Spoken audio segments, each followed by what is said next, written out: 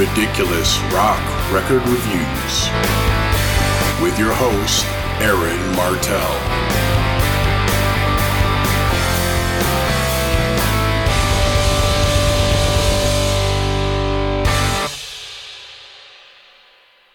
Hello there, I'm Aaron Martell, and welcome to Ridiculous Rock Record Reviews, a podcast where I talk about and review a rock album of my choice. Today I'm flying solo, no co-pilots, but if you're listening and you're interested in coming on the show to review an album with me, I'm always on the lookout for co-pilots to host the podcast with me. There are a few ways to get in touch with me, which I'll go over at the end of the show. So on this week's episode, I'm going to review Kiss' 1975 album, Dressed to Kill. Kiss was, and probably still is, my favorite band, dating back to 1976, when I discovered a Kiss record in my uncle's collection and got hooked by the band's outlandish image and simple yet catchy hard rock music. By 76, there was a fuck ton of Kiss-related merchandise beginning to flood the marketplace, and I wanted every piece of it I could get my hands on. Posters, magazines, toys, you name it. But most important were the Kiss albums that contained the music I constantly played on my tiny cheap-ass kiddie record player. The fucking disc was bigger than the player itself. Whenever I went to any department store with my mother in the 70s, I always asked to go to the record department and check out the albums they had in stock, and I always looked in the Kiss bin first. The black and white album cover of Dressed to Kill caught my eye, including the negative of the cover photo on the back, and I got this album very early on in my record collecting career, probably in early 1977. And there you have it. So now I'm going to give you some basic facts about this album, brought to you by Wikipedia. Wikipedia, what? You want me to use the library? Dressed to Kill is the third studio album by American hard rock band Kiss, released on March 19, 1975 on Casablanca Records. It was produced by Neil Bogart and was recorded in February 1975 at Electric Lady Studios in New York City, New York. It reached number 32 on the U.S. Billboard Pop Album Chart and is certified gold by the RIAA. Next, I'll give you the band's lineup card. We have Paul Stanley on vocals and rhythm guitar, Ace Frehley on lead guitar and some backing vocals, Gene Simmons on vocals and bass guitar, and Peter Criss on the drums, percussion, and vocals.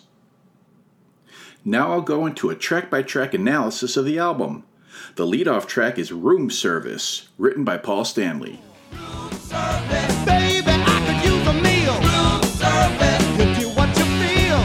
Room service, I take the pleasure with the pain. I can't say no.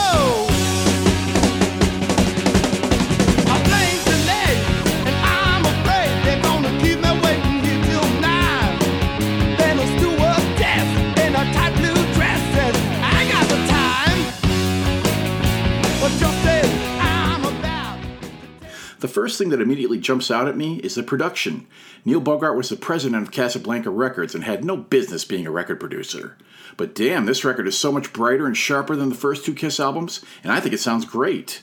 Plus, it still rocks hard to my ears, and this track races right out of the gate fast and ballsy. The underrated rhythm section stands out to me as Peter plays some cool fills, and Gene's bass walks all around the song and keeps it moving along. Ace plays a kick-ass, speedy double-track solo and brings his A-game to this track, while Paul dramatically sings the lyrics, which some people criticize for being dumb, but what the fuck, this is Kiss. They sang about what they knew about, which at this point in time was traveling on tour and trying to get laid. You should know this is what you're getting going into any Kiss album, and screw the naysayers, I've always loved this song. It sets the tone for the rest of the album, and I'm ready to dive in. The next track is Two-Timer, written by Gene Simmons. Just call me a three-time loser. That's all I'll ever be. 'Cause my baby's such a two-timer. You know she's two-timing. She's a two-timer me. Two-timer. My baby is a two-timer. My baby's a two-timer. This has a slower, sludgy tempo, with dirty riffs that seem heavier and are more reminiscent of the first two albums. Again, the bass line doesn't just follow the guitar riffs, but it has its own unique and interesting element. Gene sings in a gruff voice about how his baby is two-timing him and he feels like a 3-time loser. Coming from Gene, if you know anything about his sexual and relationship history, that's fucking hilarious. That said, I really dig the pre-chorus and the chorus, my baby's a two-timer, and I feel this track is an often overlooked gem in the Kiss catalog. Moving on, we get Ladies in Waiting, written by Gene Simmons. So you move on down the line.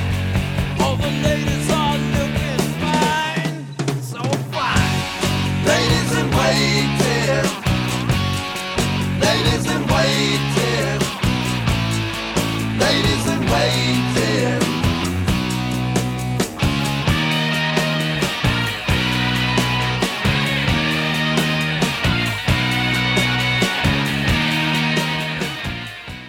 Sonically, this is much like Two-Timer, except sped up a bit. The guitars are still in that heavy, sleazy mode, and Gene actually plays rhythm guitar in this, and the bass follows along the main riff this time. Now this is the Gene we've come to expect, singing lyrics about what I'm guessing are prostitutes, but using a meat market as a metaphor for the women. Classy writing, Gene.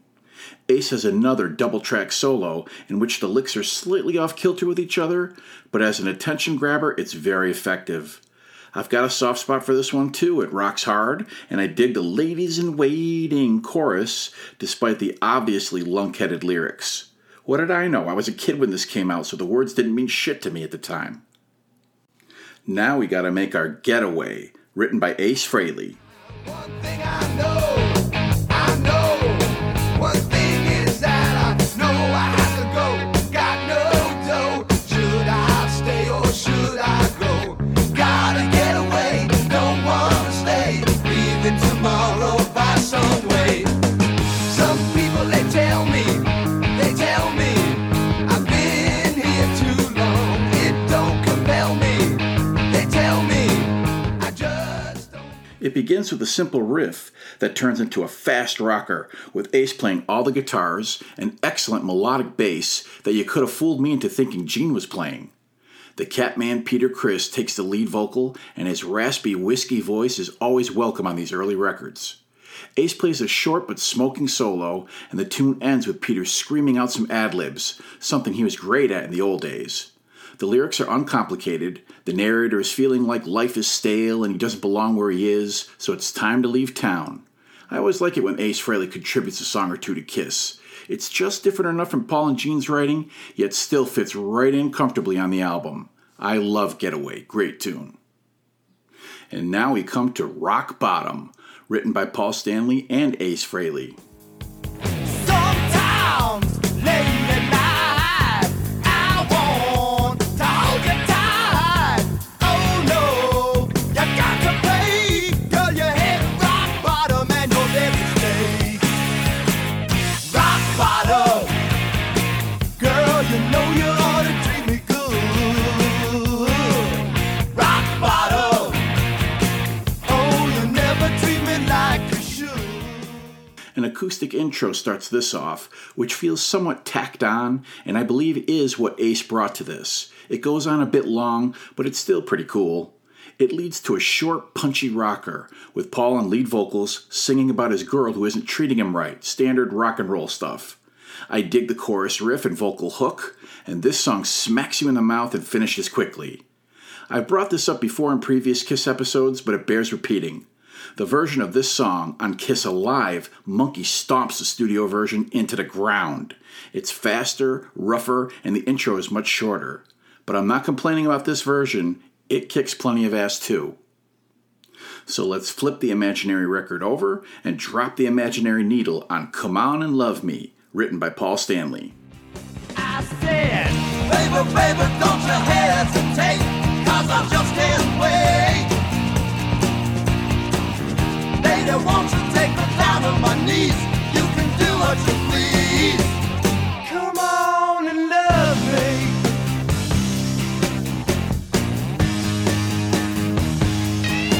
I'm a man, I'm no baby, and you're looking every inch you lay.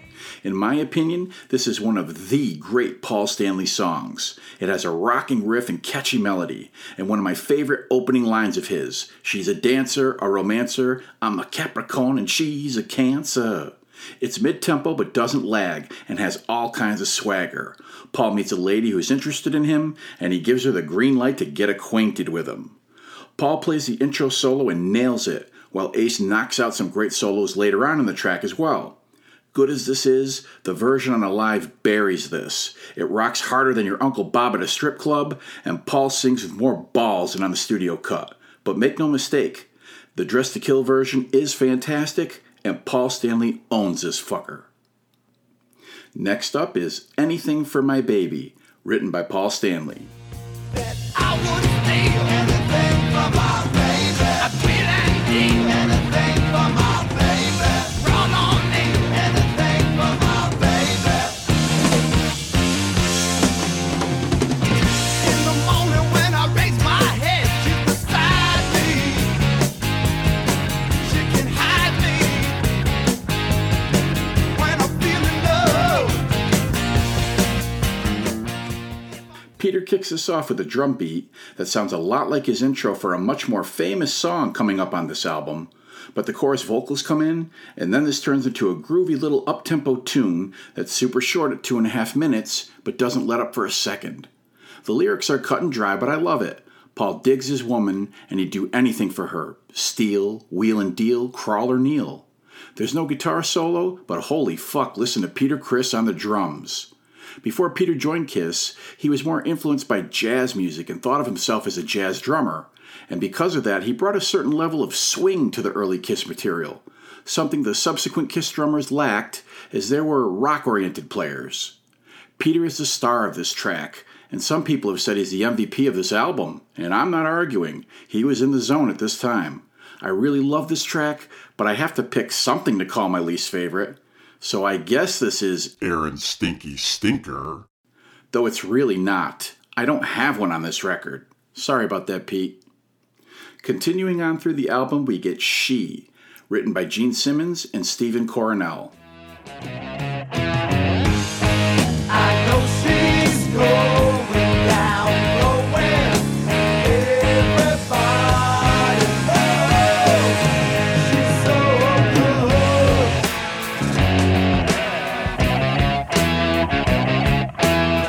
Doing well for others. She doesn't really know. Prior to forming Kiss, Paul and Gene were members of a band called Wicked Lester that had a record deal and recorded its first album. Unfortunately, Wicked Lester had a strange, eclectic sound that was unfocused and didn't satisfy either of them. They wanted a harder rocking, visually unified band, so they both left Wicked Lester, bearing the album they recorded. It was never officially released, but heavily bootlegged. And they searched for other players to fit their new vision, resulting in Kiss. But when it came time to record Dressed to Kill in 1975, Kiss was under the gun to come up with some brand new material in a short amount of time. So Gene and Paul reached back into the Wicked Lester bag and pulled a couple of tracks out to rework in the Kiss style. She is one of them. This is a heavy mid-tempo thumper with a cool-ass riff and has Paul and Gene singing the lead vocals together. Ace plays some tremendous lead guitar all over this song, including during an extended middle section where Peter changes up the beat and throws in some cowbell. Yeah. The lyrics are about a lady who's going down and everybody knows she's so good, the usual fare for this band. Live, they would extend the outro of this song out further, and Ace would get his star turn with a guitar solo that he played variations of more or less throughout his career. The original Wicked Lester She can be heard on the Kiss box set from 2001, and yeah, it's pretty bad. There's a flute and horns on it, and it's wimpy sounding, and it's just a fucking mess. Stick with Kiss. The penultimate track is Love Her All I Can, written by Paul Stanley. Love her all I can and try and understand the things that make her mad, the things that make her sad. I'm a lucky guy, I hardly ever cry, and when the world looks bad, she's never ever sad. She's so easy to please, and it doesn't take money. No, no. We can have a good time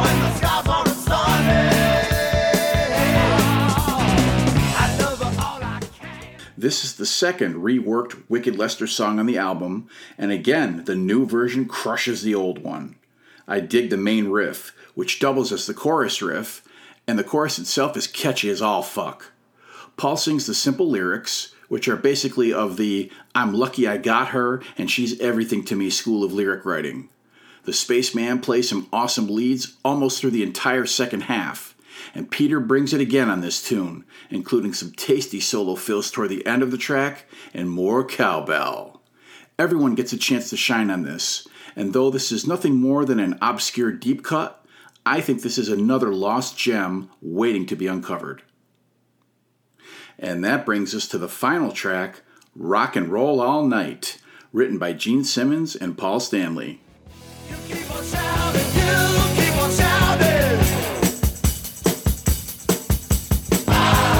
I wanna rock and roll all night and party every day. I wanna rock and roll all night and party every day. I wanna rock and roll all night and party every day. I wanna rock and roll. The story goes that Neil Bogart asked the boys to come up with an anthem to rally the fans, so they took a Gene-written verse and a Paul-written chorus and mashed them together, coming up with what would become the national anthem of Kiss. There's no deep hidden message here, no secrets to keep or riddles to ponder. They just want to rock and roll all night and party every day. It was the first single released from the album, but didn't really catch on until the far superior live version from Kiss Alive, complete with an added guitar solo, was put out later that year and hit number 12 on the Billboard Hot 100. Everyone knows this song. This is the song that seals Kiss' musical legacy, and for the vast majority of their career, it's been the song that closes their concerts.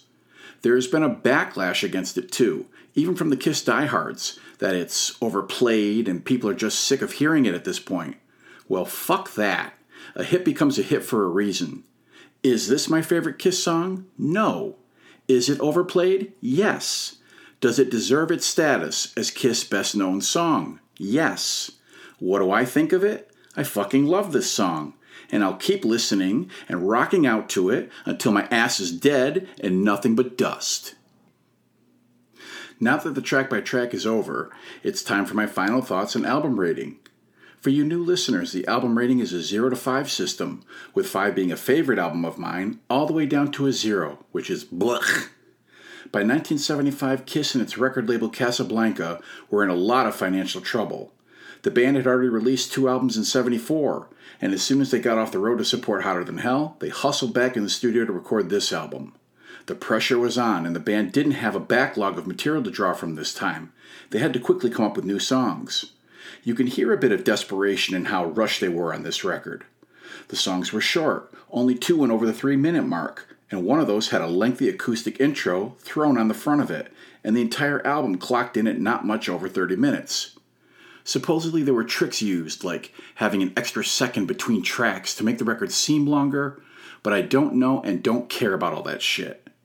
The bottom line is, I love all the songs in this album, and I love how it sounds. I'll take this production over Hotter Than Hell's any day of the week and twice on Sunday. I love the album cover, with the guys wearing ill-fitting suits, standing around like 4 ordinary guys on the street. Dressed to Kill is my favorite of the first 3 Kiss albums, and is my second favorite Kiss album of all time, so duh, I'm giving it a 5. Every time I put it on, I'm transported back to a time when a goofy 6-year-old kid would stomp around the house playing a tennis racket guitar and shouting, "I want to rock and roll all night." You know the rest.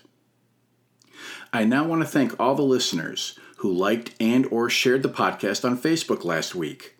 I'm talking about you, Paul Lang, Thomas Martin, Ray Zimmer, Tessa Lambert, Manana Champadze, Cesar Augusto, and Ann Martel. If I mispronounced any of your names, and I'm sure I did, I mean no disrespect. And to everyone who listened and didn't like or share, we appreciate you too. We take none of you for granted, and as this podcast is just a labor of love we don't get paid for, it's gratifying to know that we're being heard. So thanks again so much. And that's going to do it for this episode. You can find this podcast at places like iTunes, Stitcher, Podbean, TuneIn, and Spotify. So if you like what you hear, please subscribe to the podcast and leave a review of it. If you take the time to do that, I'll read your review right here on the show. If you'd like to contact me directly, I can be reached at ridiculousrockrecords@gmail.com and also on the Ridiculous Rock Record Reviews Facebook page, where there's a link to hear each podcast. You can also review the show on Facebook if you'd prefer to do it that way, and yes, I'll read your Facebook review on the podcast. You want to come on the podcast and talk about an album with me? Shoot me an email, we'll set it up. I'm always looking for co-pilots to host the show with me, and I would also welcome any requests or suggestions for albums to cover. Feel free to leave all of your feedback, comments, reviews, and or suggestions at any of those places I just described. I'd love to hear from you. And lastly, here at R4, we thank you so much for giving this podcast a listen, and a massive thank you if you like and support the show. Take care, and I'll catch you later.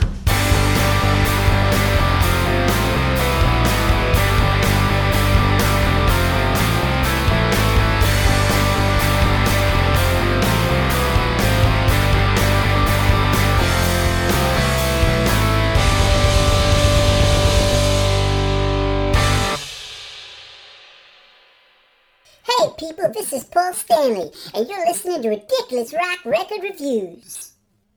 This is Gene Simmons of the rock group Kiss. You're listening to Ridiculous Rock Record Reviews. But you knew that, didn't you? Hey folks, it's Peter Criss. You're listening to Ridiculous Rock Record Reviews. Meow. Hey Carly, this is Ace Frehley, and you're listening to Ridiculous Rock. You're listening to the